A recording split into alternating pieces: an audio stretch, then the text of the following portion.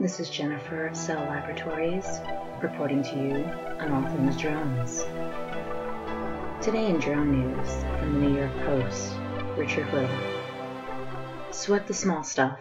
That's the unofficial motto for this year's edition of the military exercise Black Dart, a 2-week test of tactics and technologies to combat hostile drones that begins Monday at the Point Mugu Range at Naval Base Ventura County in California.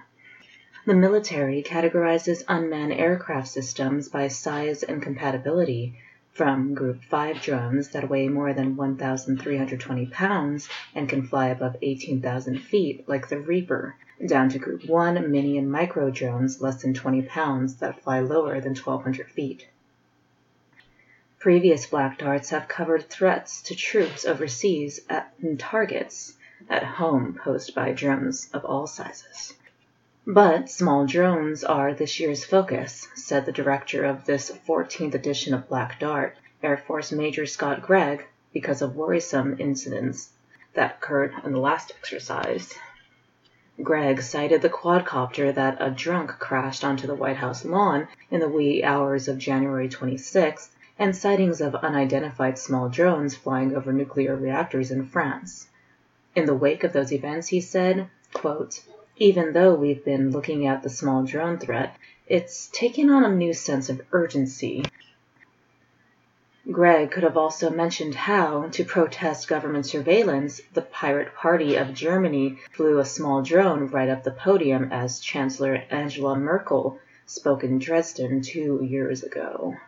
Or how in Japan last April, a nuclear energy foe landed a drone carrying radioactive sand on the roof of the Prime Minister's residence.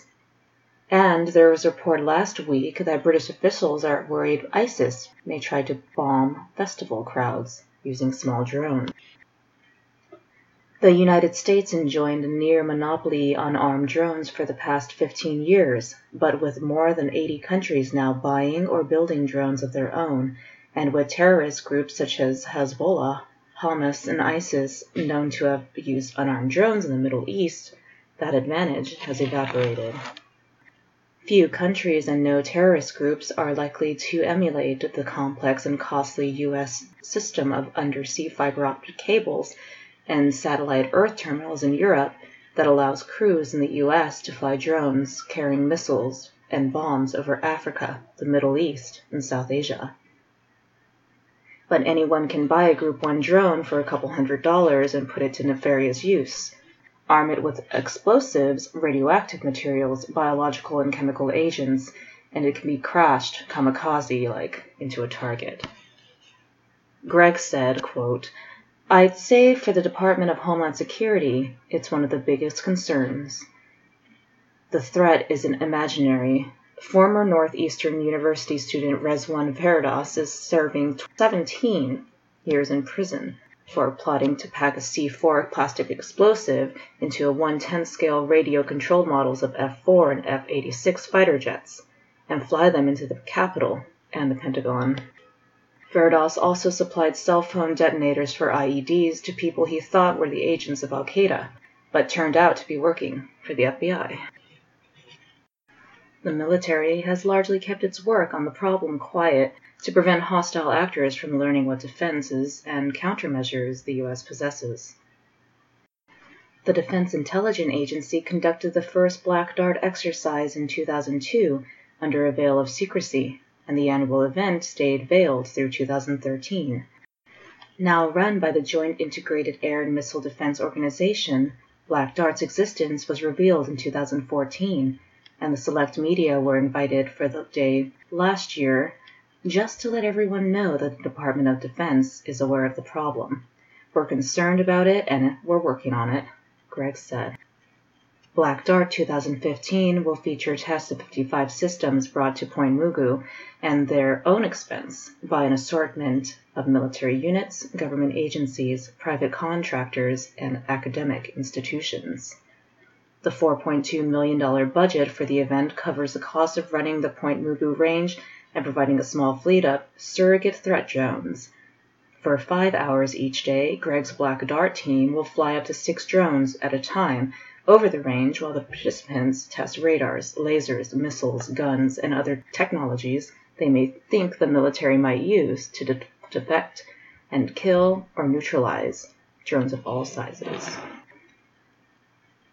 This year, the surrogate threat will include 3 Group 1 drones, a Hawkeye 400 hexacopter, a flanker, and a Scout 2, and 1 Twin Hawk drone from the Group 2 category. 6 Group 3 drones, all of them 13.5 wingspan, Outlaw G2s made by Griffin Aerospace, also will be targets. One nice feature for contractors: failure is an option. Black Dart isn't an official procurement milestone, so companies can test their technologies there, knowing that if they don't work as hoped, there's no obligation to file a report that this may lead the Pentagon or Congress to cut their funding or cancel their program. They can just use the test results the way the test results were meant to be used, to find out what works and fix what doesn't. Greg said, "We should have about 1,000 people at Black Dart this year, between participants, observers, and support." Greg said, noting that the Departments of Energy and Homeland Security both will send observers. But while Black Dart is no longer secret, the public is not invited. Even the media won't be allowed to see or hear about anything that goes on at Black Dart 2015. Much of what previous exercises came up with in the way of countermeasures also remains classified, said Marine Lieutenant Colonel Kristen Lachia, spokeswoman for the chairman of the Joint Chiefs of Staff. Quote, "We can't let the enemy know what we're going to do," she explained. That said, some of Black Dart's declassified successes over the years include a Navy MH-60R Seahawk copter shot down an Outlaw surrogate threat drone with a .5 caliber gun, proving old-fashioned solutions can work fine against newfangled threats. Secondly, Group 1 drones are a lot smaller than a gyrocopter, and the difficulty doesn't stop there, because small drones have a very limited range. They would be launched close to their targets, Greg said.